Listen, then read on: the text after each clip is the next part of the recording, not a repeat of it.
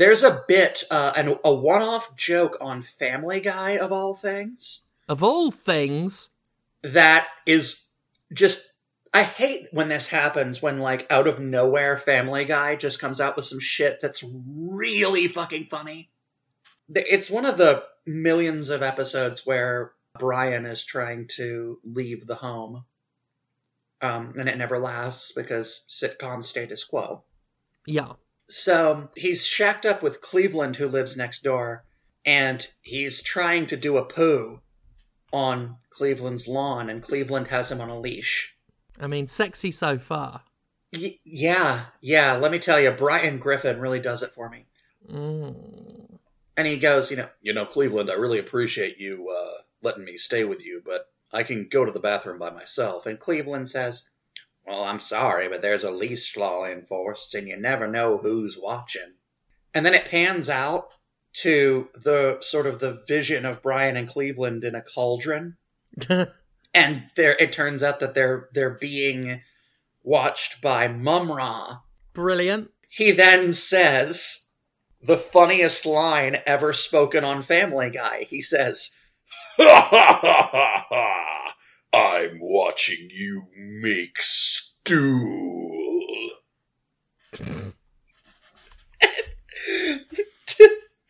To this day, it's the funniest goddamn thing I've ever seen on that show. That is quite quality. I'm capable of laughing at that show. Like, I can laugh when it's just stupid and, like, jokes about poop and stuff. I used to find it funny. I haven't watched it in years, because I'm afraid I will still find it funny. And I have to act like I'm high and mighty and above that sort of thing. Like, they're making their stupid, repetitive, catchphrase-based jokes that reference, like, things that only the creator really gets, turning in-jokes into long-winded gags. Whereas I am a purveyor of fine art in my humour. Characters like Andrew Burke are enduring, ever-living, like Mum-Ra. There's also, like, your running gags are just so much more intricate. Like, you know, Jonathan Holmes' anus. Oh, I mean, that's an ever-winding maze of delights and promises. To be fair, you have to have a very high IQ to understand Jonathan Holmes' anus. Indeed.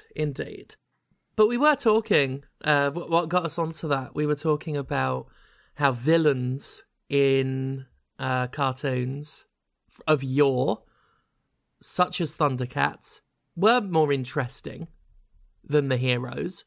I often wonder how universal that is. For trash girls such as we, yes, the Decepticons are more interesting, flavourful, scenery chewing, and thus more charismatic than the Autobots, who are just, like, heroic. Apart from a couple. Like, Sunstreak was a cunt. I liked him. Mum-Ra, a fucking decrepit mummy that turns into still a mummy, but kind of dishy. Like a dishy dreamboat mummy. Yeah, like a sexy mummy. Yeah, like a pin-up boy jock. Is basically a mummy jock. I was about to be like, well, when is that going to happen in a mainstream movie? 1999. It already happened. Oh, absolutely. 1999 is when everything happened. The mummy in the 1999 film, The Mummy, much like Mum-Ra, actually, he was quite decrepit until he wasn't. Yeah. Once he took that guy's eyes and his tongue and made that man like wander around going, "Ah, he took my tongue, he took my tongue." He got pretty sexy after that. Got less sexy by the end of it, when he was fully complete. I liked him when he was mostly complete, but had a bit of a skeleton mouth. A bit of a skeleton mouth always does it for me. The rotting jawline? Yeah. Oh, wow. You really missed a trick not playing World of Warcraft. Because, like, you could play as a zombie girl whose lower jaw has just fallen off. I know, right? Yeah, see that? I've done a little semen in my knickers now. Just a little one. Like, about teaspoonful. That's a good day for me, shoot. Yeah? Oh, I still generate an immense amount. It's funny, because it seems to have, like, one of two extremes when trans femmes such as us start on the antihistamines.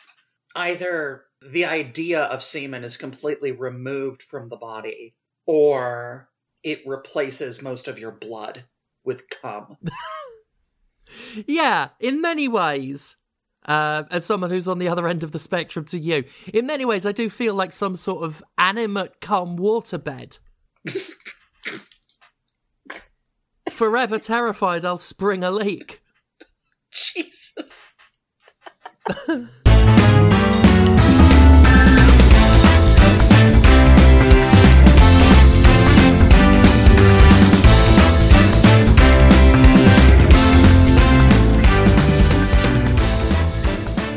I'm a bit annoyed anyway as it goes.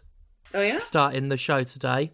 I hate to bring in the bad energy, the bad feeling, but I had a cheese sandwich before we started.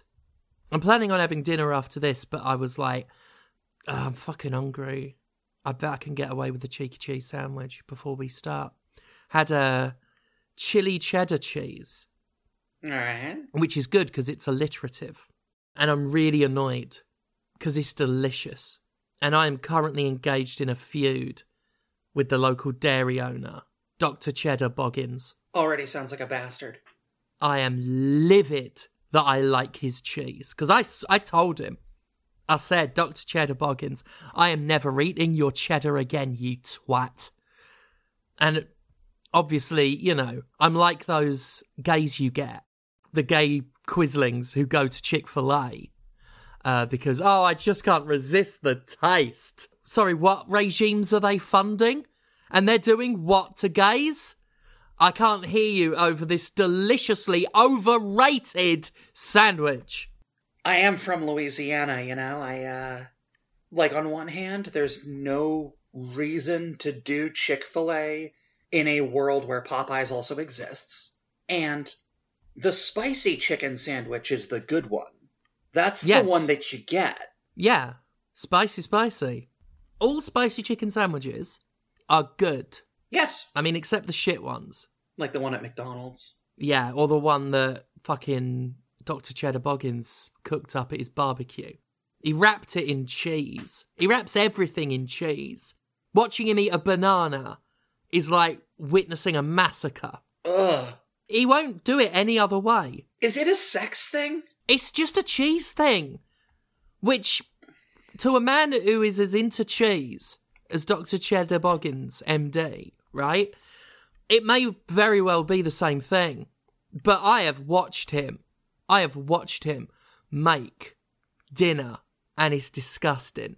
I've watched him eat fries, right? Alright. Like, cheese fries are a thing. You don't wrap each individual fry in its own cheese container, then put ketchup on, and wrap the ketchup in cheese. You know, all I can think is, man, it must be hell when he shits. Oh my god. I've been in the same house as him doing it. I didn't say same room, because the stench permeates through brick to the point where anyone on the block might as well be in the same room as Dr. Cheddar Boggins having a shit. Eventually, he gave up putting ketchup on things and then trying to wrap cheese around the ketchup. What he's fucking done now is he's made his own squeezy bottles out of cheese. And by bottles, I mean bowls. Don't let him put ketchup on your chips, because he will bring out an almost perfectly spherical bowl of Red Leicester and then just crush it with both his hands over the chips as crumbles of cheese and yellowy red sauce goes everywhere, mostly down his sleeves. That's why me and Dr. Cheddar Boggins are in a feud. Because I told him to wear short sleeves, at the very least, if he's going to crush a ketchupy cheese ball over my dinner. And he won't brook it. Because he's in a feud with Professor Thready McShirty, the premier shirt wrangler of Yorkshire. Steph, what the fuck are you talking about? I don't know.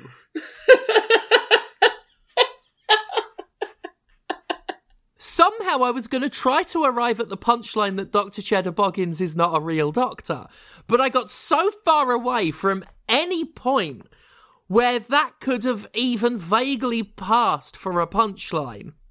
And I was too afraid to simply stop, but terrified of the destination, so I just kept driving.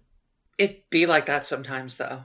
Yeah, this is what I get for eating a bit of cheese before we record and letting names like Dr. Cheddar Boggins get into my head. Because that's all I'll do. All I will do when I do, like, hilarious skits for podcasts like a bitch is I'll get a name in my head, not think about it any further, and just assume that's going to carry the segment. Well, it didn't. I hope you're happy with yourself, Elsa. I hope you're fucking happy with yourself. Letting me do that. You should be ashamed of yourself. I'll have you know, Stephanie, I am thrilled and proud to the point of orgasmic satisfaction to have let you do that. Oh, yeah. I did a good job then. Yeah, oh, I'm made up with that. I'm thrilled with that. Well done, Steph. You're not a bitch. For this, anyway. How are you, Elsa? I hope you've been doing well since we last talked, we have talked since, but we've not done a podcast since the last time we did a podcast. Which is how sequential events work, really. But how are you? Oh, God. A burp tried to come out as I spoke. And you've headed it off at the pass. I hate doing that. I try and give off the impression that I'm kind of demure. That I'm a demure, ladylike, almost virginal maiden. I like to think it works. I like to think that's... There you go. You see... I'm very much the opposite to you in that regard, because as well as this podcast, I've heard you on Jonathan Holmes' Talking to Women About Video Games, and you don't care. You'll burp up a tree. I just think it's funny. Casey Explosion, she does the same thing. Yeah, because it's funny. I wish I had that inhibition. Says the girl who talks about, like, anuses and poo all the time. But when it comes to burps and farts, right... I get shy. I become a wallflower. I record my farts if they're impressive enough. Yeah. You know, if I feel a rumble in the jungle, I know that it's gonna be a good one. What I do is I take, like, one of those old-timey tape recorders that, like, old cops use with the little bitty cassettes. Oh, yeah. And I put that right next to the old wagon wheel. Delectable. And once business is concluded, I catalog it, date, time, decibel count. Of course. And how funny I thought it was on a scale of the average episode of The Big Bang Theory to Mum Rob watching you make stool. Or that one episode of The Big Bang Theory that was just wall-to-wall shit jokes, and it was fantastic. I see, I think I've watched one scene of The Big Bang Theory, and it was a scene that someone had edited to take the laugh track off. Yep. So it was just awkward and kind of terrifying. It was kind of haunting. You know what's funny is I saw a scene where they took the laugh track out, but then they replaced it. Someone would say something, and then instead of a laugh track, it would be Tidus from Final Fantasy X. Oh, God, I think that's actually the... Yes! Going, I remember that. Yeah, tell a lie. I've heard that. I've seen that scene as well. I've seen 2 scenes of The Big Bang Theory. The Tidus one is amazing. It's...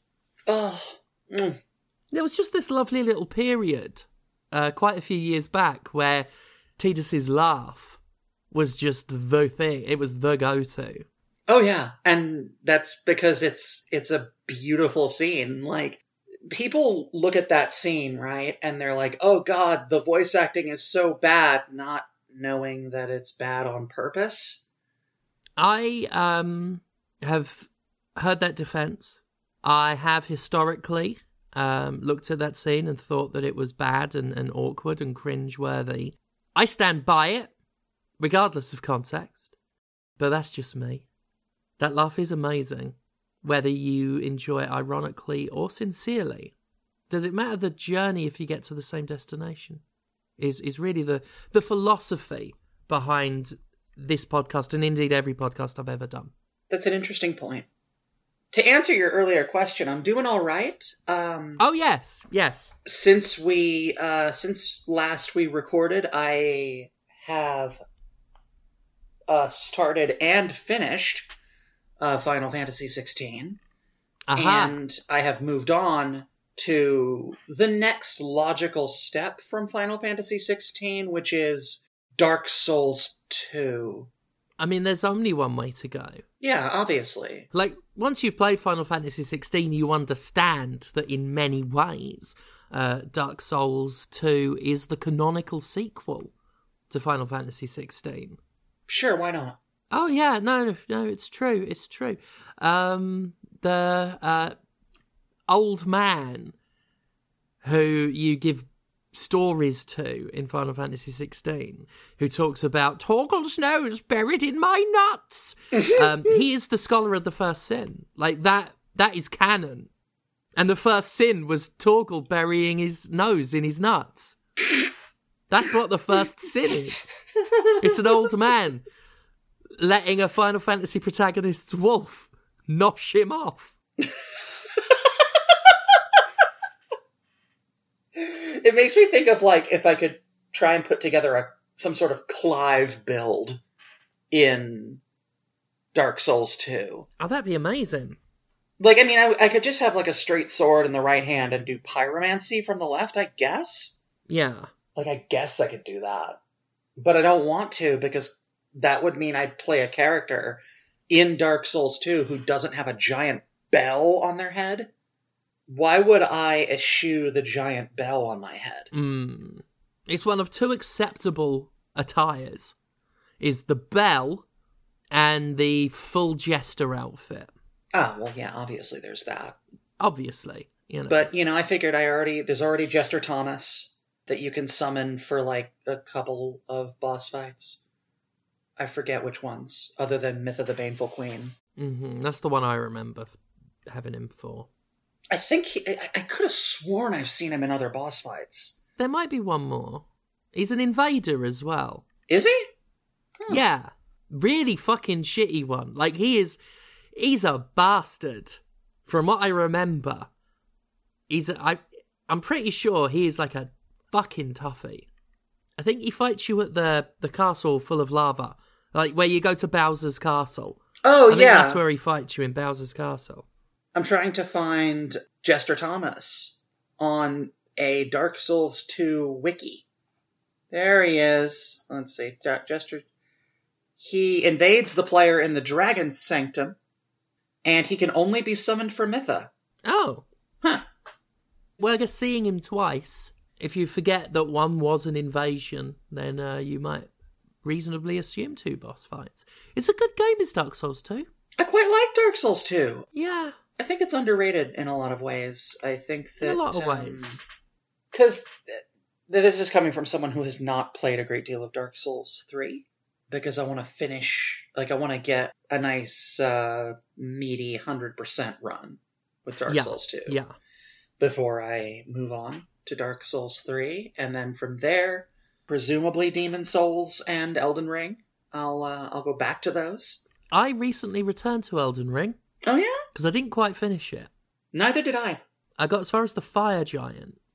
And I re-downloaded it. Didn't have a fucking clue what was up. I knew of that one thing, and I knew there were other things that I'd left undone. But I looked across that fucking sprawl of a map. Admittedly, beautifully designed and densely packed with stuff to do map. But I was I'm going to say the word, and I'm really sorry to our listeners, but I was honestly quite bamboozled. It's true. God. Well, I'm not going to say the word again. I don't like the fire giant. He moves around like a prick. I wish he'd stand still, like an upstanding, fine young gentleman. And let me give him a bloody good dressing down. I love the fire giant. It's probably my favorite boss fight in the game. Because my favorite... Is this continuing a running gag from the first episode? Because we were going to talk about Elden Ring in the first episode and just didn't. Oh, yeah, we were going to talk about... What were we going to say about Elden Ring? We were going to talk about how, after playing Elden Ring, I considered Stranger of Paradise Final Fantasy Origin to be a breath of fresh air. Ah, yeah. And then we just talked about a fucking hat for an hour. We sure did. And sausage boxing. That's a good hat. No, it isn't, but that's why I love it. But my favorite boss fights in Elden Ring were the ones that only Elden Ring could have done. For me, I feel like Elden Ring kind of dropped the ball in the fights that feel like Dark Souls fights. I have never fought a boss in a Souls game or Soulsborne whatever that frustrated me as much as Elden Ring's Crucible Knight. Oh, God. I hated that fucking thing, but Fire Giant, a boss where you can ride on your horse and it actually feels huge and sprawling and epic, like the Erdtree avatars and especially Starscourge Radahn. Oh, Loved that. Even if I killed all of those things the same way, I threw up on them. I used a spell called Xyx's Decay, which is technically an incantation. You get a big dragon head, and then you throw up red gunk. Actually, it's more of a mist. You spray a poison mist like Asuka from the wrestling. I love how we both said like Asuka at exactly the same time. I know, right? But that's because Asuka is perfect. I mean, positively. Goddamn WWE for having such bad management and such good wrestlers. Mm-hmm. When they let their really good wrestlers just go, it's some of the best. Have you seen any matches with Gunther? Oh, yeah. I love that. Gunther's a fucking beast. That just fucking massive pillar of beef. He is just a... And that's... God, can you imagine him and Brock? Fucking, yes. Brock would definitely be on the bottom in that situation. Oh, that is exactly what I was thinking. I was about to launch into a tirade about the ponytail, right? The ponytail, it's for pulling. Mm-hmm. It's for yanking, because it turns out that Brock Lesnar has just been looking for someone who is man enough to top him this entire time. It's the modern day version of a barbarian warrior looking for a foe good enough to kill him. Brock Lesnar's modern take on that is, as you say, just looking for someone stout of heart and noble of bearing enough to just fuck him up the arse. I mean, if we're going by the people who have won matches against him, Roman Reigns? Roman Reigns could fuck anyone up the arse with a glance. He really could. Anyone would say yes. The most notorious homophobes would say yes. Donald Trump would say yes. Oh, absolutely. Roman Reigns, that is a premium hunk of boy. He's like an action figure, but a real man. And perpetually glistening. I love things that perpetually glisten. Like photographs of fruit. And the head of a penis. So anyway, Elden Ring. Elden Ring. Yeah, Elden Ring. It's funny. I had a whole thing I wanted to talk about on this podcast, and we're not going to get to it. And that's the Trashgirl Diaries in a nutshell. But Elden Ring, I guess, like I say, for me, the bosses where you're just kind of on your feet doing the Dark Souls thing, it feels like every boss just has all of the poise in all of the world. They'll break your guard if you use a shield. They'll track your roll if you don't. I'm entirely willing to accept that Elden Ring is not as similar in terms of its combat to Dark Souls as I think it is. I'm 100% willing to accept that idea. Yeah. But the fact remains that the most fun I had in Elden Ring was when I was fighting Radahn.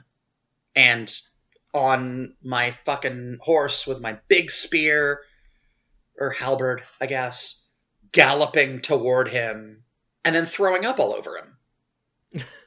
And I stopped playing the game when I found a boss that I could not throw up on.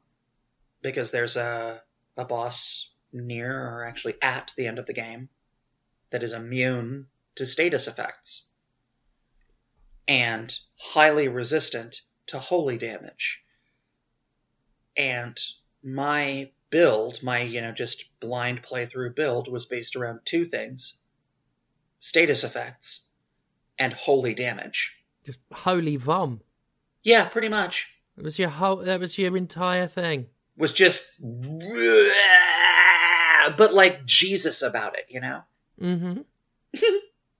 Jesus dragon throw up. But yeah, one of the great things about Elden Ring is fights like Star Scourge Radahn. Stuff that hadn't been in the series at all until then. There's not a boss fight like it, even outside of Souls-style games. This big desert where you can just summon a whole bunch of people to fight for you, and patches. You make your way across this vast desert while this lunatic who's rotting from the inside out on a tiny little horse that you find out is fucking massive when you get to it. It's not tiny, it's just the guy on top of it is as big as a fucking mountain. And then an actual fight happens. And you know what else? What else? The horse. Apparently, if you look into the code or something, the horse has a name. Oh yes, it does indeed. It's Leonard. Leonard. Poor Leonard. He's the real victim in all this. Oh, absolutely. Leonard is at the centre of one of my favourite bits of backstory of Elden Ring. Oh, yeah? Because Radahn, his whole sort of thing is that not only is he a very skilled warrior and general, but he's also a very powerful gravity mage, doing gravity attacks and stuff like that's part of his moveset. And the backstory is when Radahn got massive and got way too big for his horse, he learned gravity magic simply so he could keep riding the horse that he loved. Aww. And that's why he is this devastatingly powerful gravity mage. He learned it just so that he could go on the horse without breaking its back. Which also means that by the point you fight him, where he has completely lost his mind and he's eating his own friends, not only does he still have enough residual love for the horse that he's not eating it, he must clearly be maintaining some sort of magic to stay on the horse, which is really quite sweet. Yeah, in a deeply tragic way. It's funny because I thought he was just learning gravity magic because he wanted to be Sin. But that's just my Final Fantasy rotted brain. Speaking of which, you know what would make a fucking great boss in a Souls game? Sin. You remember that fucking thing? I do remember that fucking thing. That's just a big lump. It's a whale. It's kind of a whale. Sort of a whale, yeah. It's like a whale with big flippers, and it has gills at certain parts of its body that look extremely fucking vaginal. There's a lot of really yonic imagery with Sin in particular, and I don't know if that's deliberate. Are they trying to tell us that Jecht has a vagina? Is Jecht trans? Definitely. Every character is trans. We're gonna get them all. Oh, absolutely. We're gonna capture them all. It's like Pokemon. Bridget was just the vanguard. Oh yeah. Bridget was our foot in the door. We're barging in and we're trans in everything. Sin is trans. Oh, Radahn is trans. Leonard is fucking gender fluid. Easy. I mean, by the time that the fight was over, there was certainly a lot of gender fluid all over the ground.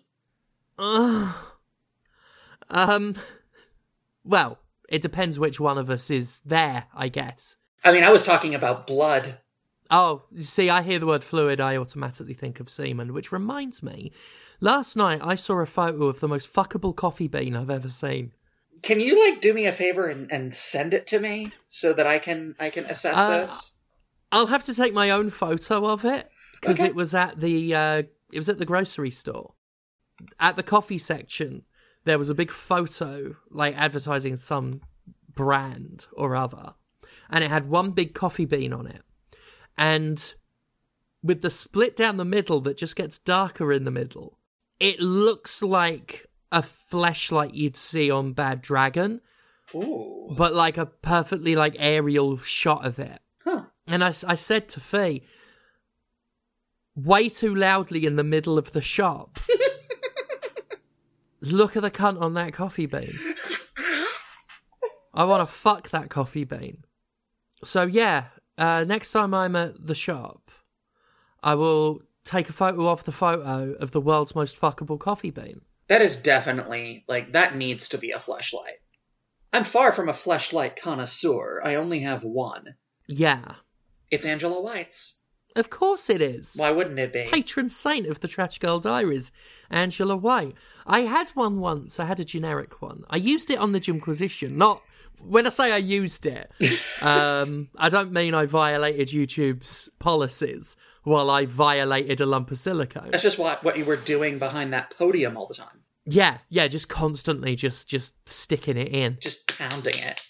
I took the plastic tubing off of it, so I just had the wibbly-wobbly vagina, and I stuffed it under the handhole of a boglin and showed that off on the Jimquisition. I didn't fuck it! It was your secret poussoir. I remember this. There we are, my secret boglin poussoir. And there was also the bunch of pogs, and you were like, go into the vagina. Oh yeah, I pushed pogs into a fleshlight in a boglin. And I do want to assure listeners that I didn't fuck it. I didn't fuck the fleshlight in the boglin. And that's not me saying I wouldn't. That's me saying I'm autistic and could not stand the idea that the fleshlight was human colour and the boglin was green.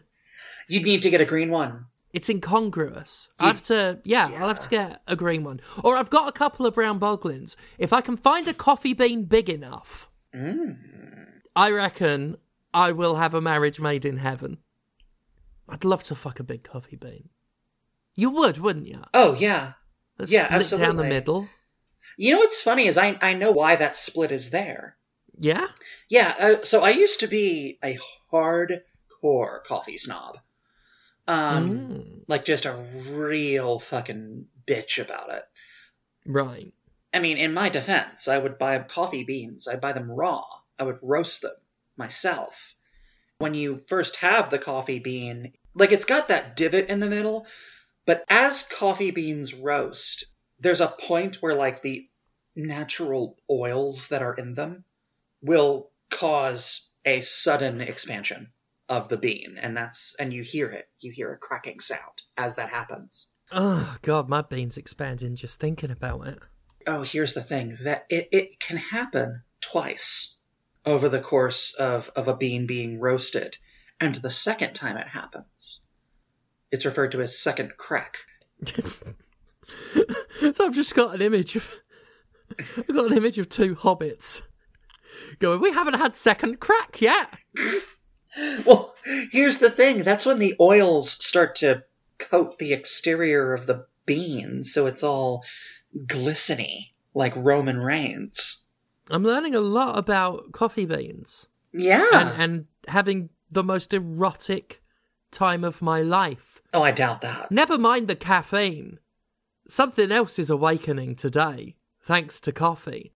It's the delicious juice you get from trees. It really is. But at the peak of my coffee snobbery, if you gave me a cup of coffee that was roasted and ground and brewed both recently and well, there was a 50 to 60% chance that I could tell you where the beans were grown by taste. Just because I tried coffee beans from all over the world.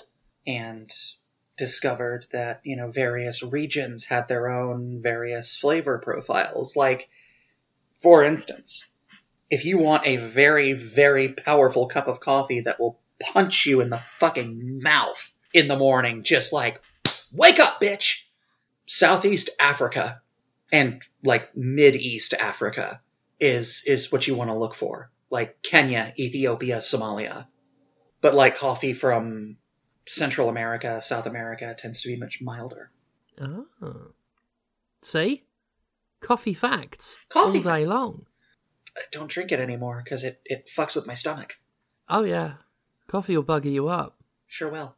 Which is why we've got to get in there first and bugger up the coffee. Put a dicks in it is what I'm saying. Yeah, definitely. The beans.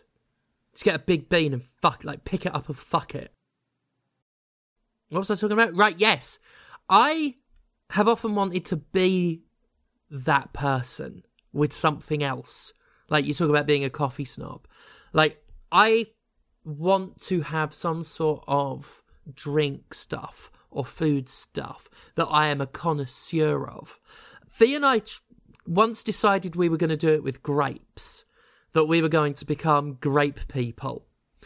We got as far as regular white grape, regular black grape. We got to candy floss grapes, decided they tasted weird, and then we never went further. They are strange. I don't like the name. No.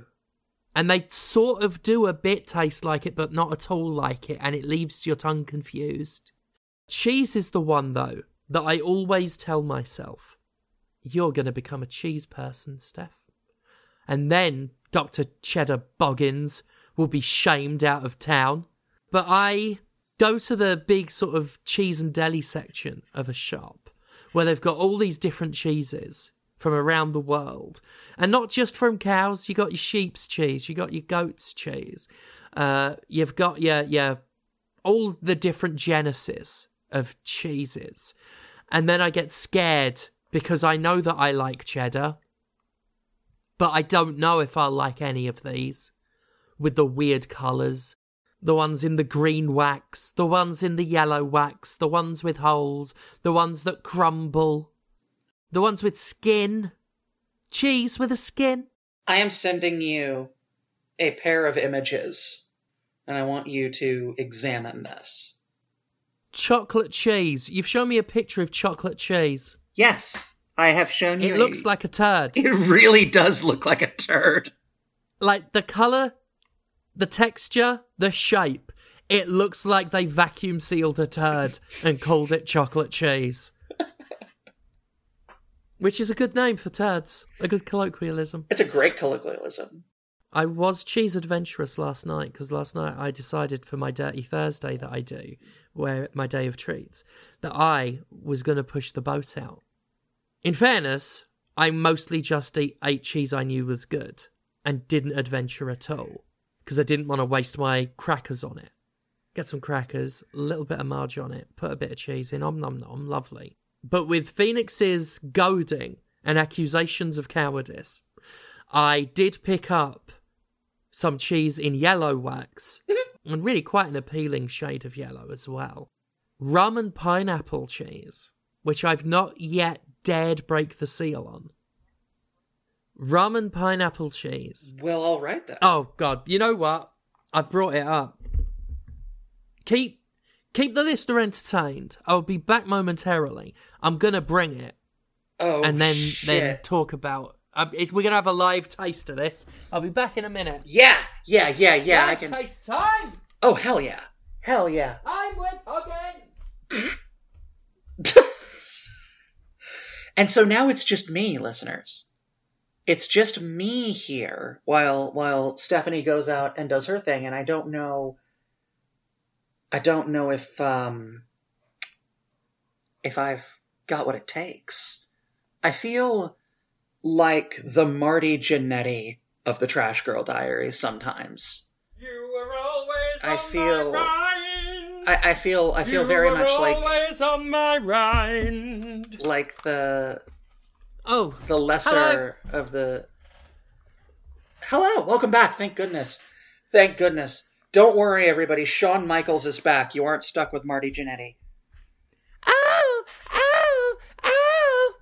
That's how Shawn Michaels' music started. He thinks he's cute. He knows he's sexy. I mean, that's just the kind of reserved confidence that I admire in my wrestlers. Right. I've heard that Shawn Michaels is like a total dickhead. Certainly used to be. I think there are claims that he mellowed out after he became a born-again Christian, but who knows? Well, the only person whose testimony I've heard on that is Cornette, who, born again, I wasn't a fan the first time.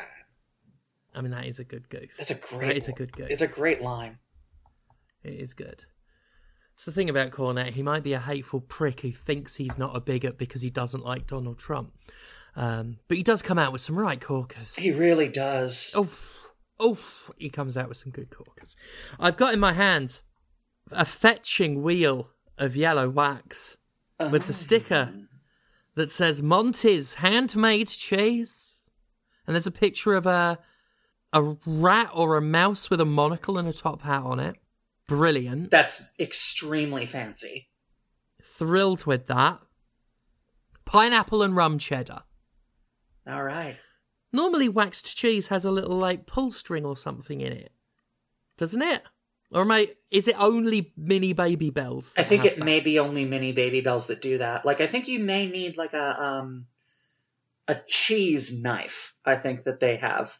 And I don't know that it's for removing the wax on the cheese. I've just got regular type knife. Yeah, like, I have a craft knife. Not a craft knife. A camping knife.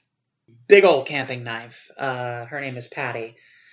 And I just sort of use that or a box cutter for my non-food cutting related requirements that I have. I took a standard bread knife, standard butter spreading knife, and just smushed it down. Why break the habit of a lifetime? Exactly. I got myself a bit of it. I'll tell you what, it fucking smells of pineapple. Which, considering it's overpowering the smell of cheese, of all things... That feels weird. It's giving me a hint as to how pineapple-y this might be. Right, I'm gonna have a bit of this. Monty's. Pineapple and rum cheddar. Nom nom. It's funny, it's like you're bringing back Laura's old bit from Podquisition. Yeah. Only significantly less entertaining. I'll tell you what. This is quite nice. Is it? It's incredibly strange. Yeah, I bet. Like, I'm pretty sure it's got tiny little lumps of pineapple in it.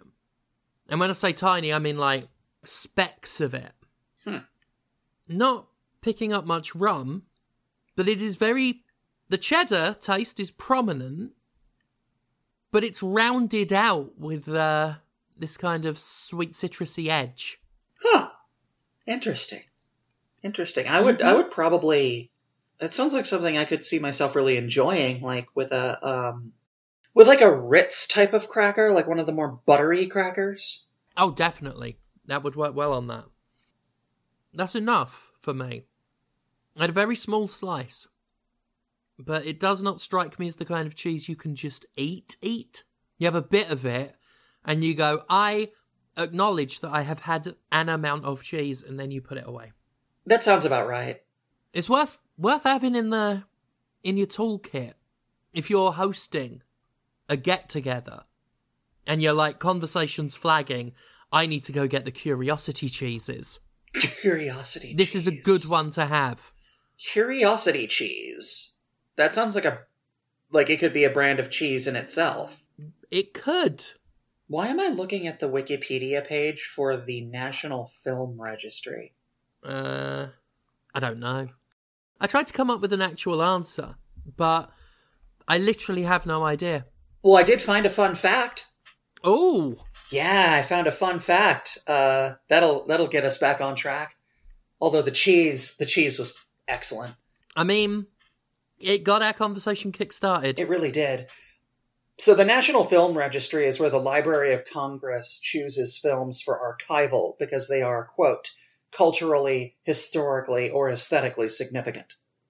And I just want you, Stephanie, to know that Shrek is in the National Film Registry.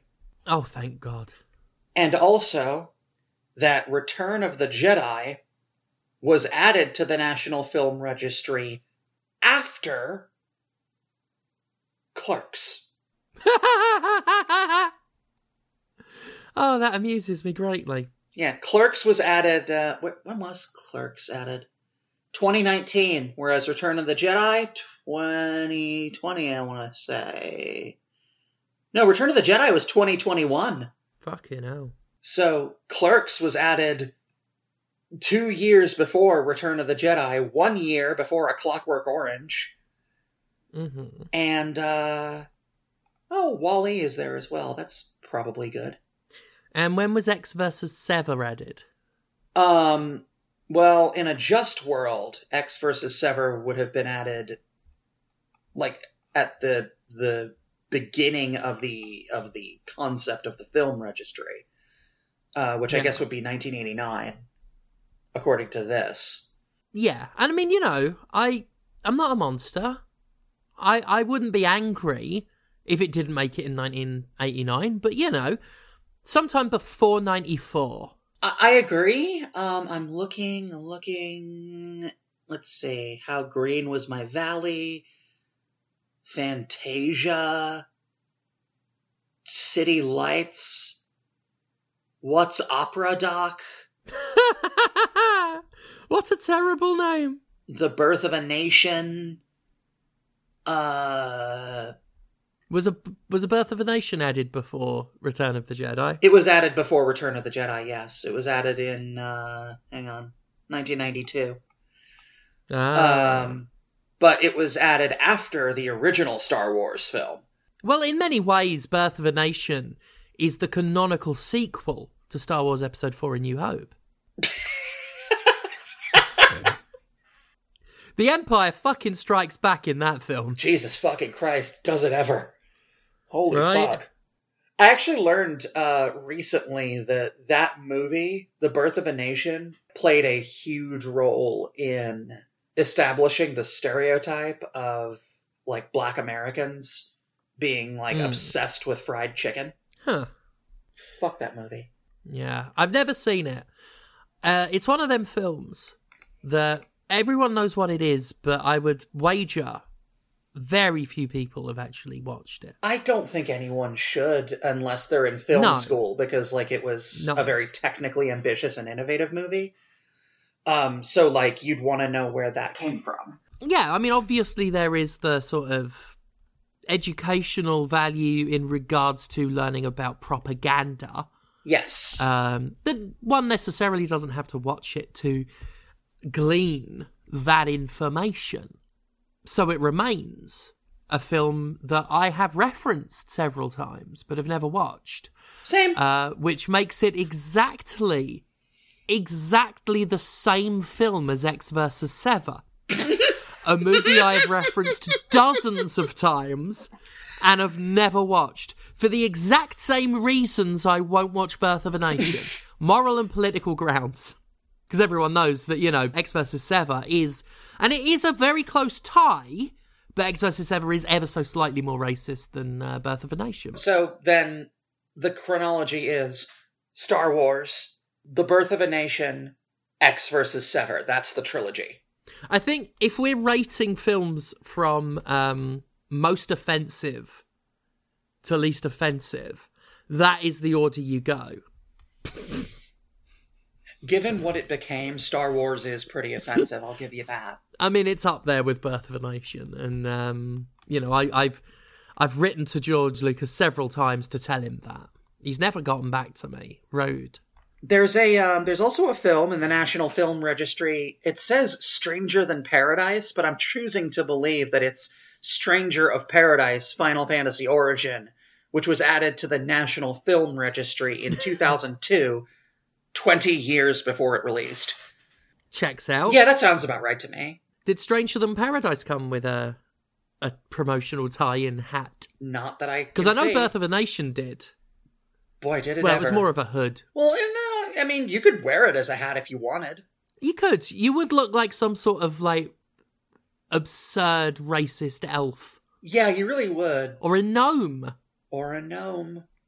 Why isn't Jonathan a gnome? It beggars belief, really. It really fucking does. Were we going to talk about something at this, like, or did we just sort of go in? We didn't have a topic in mind. And I'm sure that has not come across to the listener. Oh, yeah, no, not at who all. I'm hoping has been entertained by at least 5 minutes of this podcast, in which I've mostly ruined it by talking and eating cheese. And talking about cheese. It's been kind of cheesy today. It has been a cheese-centric podcast. Yeah, it's been very much the chocolate cheese turds of podcasts. And I think we could probably close it off by talking about our favorite video game cheeses. Oh, that's quite good. Monster Hunter World. I feel like we might need to exclude Monster Hunter from any talk of video game food, because it will win every category. Yeah, like, the food in Monster Hunter is really upsettingly well put together. It is to video game food what George R.R. Martin's work is to literary food. It is luxurious, it is extravagant, it is richly detailed. If you've ever read those books, and I have, about 10 pages per book, collectively, is descriptions of meals. They all sound fucking munch. They all sound good. That sounds fucking amazing. I would love to read that. Like, I bought the first one, A Game of Thrones, a Final Fantasy story, and I got as far as the dude trying to pimp out his 13-year-old sister to, I want to say orcs. Why? I think you're thinking about Final Fantasy 16, because I remember that bit happening in that. Oh, yeah, totally. But then my water bottle spilled all over the book, and I was like, you know what, maybe this is a sign. Leviathan got pissed that he wasn't in Final Fantasy 16, and so punished my book. It's a shame. Leviathan's always doing that. I've been considering rewatching the Game of Thrones television series. Oh, yeah? I fear it may make me fall in romantic love with Rose Leslie again, but it'd be worth the risk. Rose Leslie, hang on to me. Played Ygritte, the you-know-nothing Jon Snow character. Oh, I mean, I've never watched the show. Oh, well, she's very beautiful and such a talent. Oh, she is very beautiful. And such a talent. It was a good show. It had characters and events and sequences. What were we going to talk about today? Did you like Final Fantasy 16?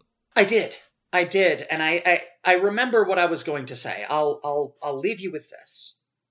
The extreme, oppressive, borderline comical hostility of every single fucking NPC outside of the hideaway, I feel like that resonated a bit less with me, because as someone who is just extremely paranoid, I assume everybody looks upon me with incredible disdain. And so when the hideaway sort of spent extended periods of time establishing the bonds that these characters are sharing in a world that is hostile to them on all sides, I got real everybody sucks except me and my friends vibes, which I felt that so hard. I really, really did. And so it got to the point where I was just like, you know what? I would die for anyone in this ruined airship. I would die for this old lady with one eye. I would also bang her. I would die for this old man with a wolf buried in his nuts. I would die for Goots. Damn it all to hell. I would die for Goots. And also Vivian was extremely attractive. Mm-hmm. And so that's where I ultimately fall on it, is that I felt like it came off to me like the world itself is hostile and cruel find your people, and never let them go. That's a lovely message. And as someone who has done that, I've done that, I've found my people in my life. And you're one of them. Oh. So That's very sweet. I guess that was my big takeaway from Final Fantasy 16. That, and it's just still so goddamn funny that his name is Clive. It really is. I had some pushback on it when I published my review. Suddenly, this happens sometimes. Sometimes I'll be like laughing and joking about something in a game and there's no pushback. And then I'll publish the review and suddenly out the woodwork, there will be people confused and offended. And that's what I got. Suddenly, after everyone has been making fun of Clive as a fantasy protagonist name, suddenly there were people, what's your big problem with Clive? Why is it funny that he's called Clive? Yeah. What's wrong with Clive? I've gotten pushback on that as well. They've been like, oh, well, clearly you never played Final Fantasy IV. One, okay, granted I haven't, but it's on the list, okay? Two, Cecil is also very fucking funny as a name for a fantasy protagonist when he's surrounded by Palom, Porum, Rydia, and Cain. Yeah, oh, absolutely. I mean, I like to read TV tropes, and they've got a page called Aerith and Bob, I knew you were which gonna... is about that. Aerith and Bob. Aerith and Bob, yeah. Aerith and you have these Vincent. fancy fantasy names, and then mundane ones. But even then, because I have played Final Fantasy IV, and yes, Cecil for a name is pants. But also, traditionally, Cecil is not at least in the UK, is not like an everyday name. And in fiction, it's typically reserved for like posher characters. Not quite aristocratic, but certainly sort of a bit bluer blood, a bit upper class. Hello, I'm Cecil. And therefore, it's better than someone who sounds like he's like running a fish and chip shop. That's Clive. You meet a dozen Clives. You very rarely meet like more than 5 Cecils in your life. I feel like we could have ended it on the find your people and never let them go thing, because that would have been so poignant. That's true. We did outstay our welcome. But don't we always? Well. And it's going to get worse. Oh yeah, so much worse. My overall goal for this podcast is to hit the perfect end point about 7 minutes into the show, where we say something so evocative or meaningful or beautiful or righteous that it really should be the show closer. And then we go on for over 50 minutes, floundering desperately, almost cravenly, as we, in our meek fear, try to string out coherent listening for an audience that quite frankly deserves better. Which is the overall tone that I do try and strike on this show. I guess to bring it back to something a bit more heartfelt, I don't think they deserve better, because you, my friend, are the best at what you do. You are the Wolverine of whatever this is. Yeah? The Angela White of podcasting about nonsense. That I will take. And anybody who tries to come at me with Kevin Smith can get fucked. Well, thank you for coming on.